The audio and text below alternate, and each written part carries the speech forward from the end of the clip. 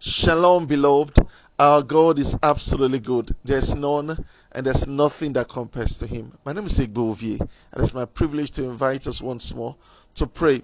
We're still praying for our children. The scripture makes us understand in 2 Kings chapter 8, verse 19. The Bible says, "Yet the Lord will not destroy Judah for the sake of his servant David, as he promised him to give a lamp to him and his sons forever."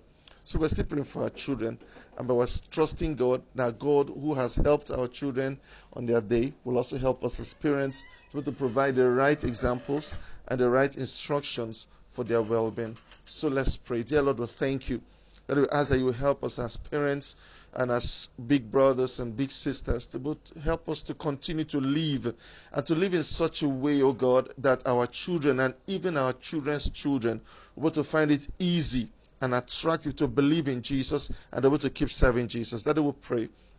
And as the world, keeps reeling to and fro from one crisis to another, we ask, Lord, that you grant us the single-minded focus to be able to stay on the things that are of eternal value. Dear Lord, we ask that you would deliver us. Deliver us from mistakes that can ruin our children's lives. That on the contrary, we ask that you help us once more as parents, help us once more as big brothers and sisters, able to live in such a way that our children will be able to reap covenant promises from our walk with you.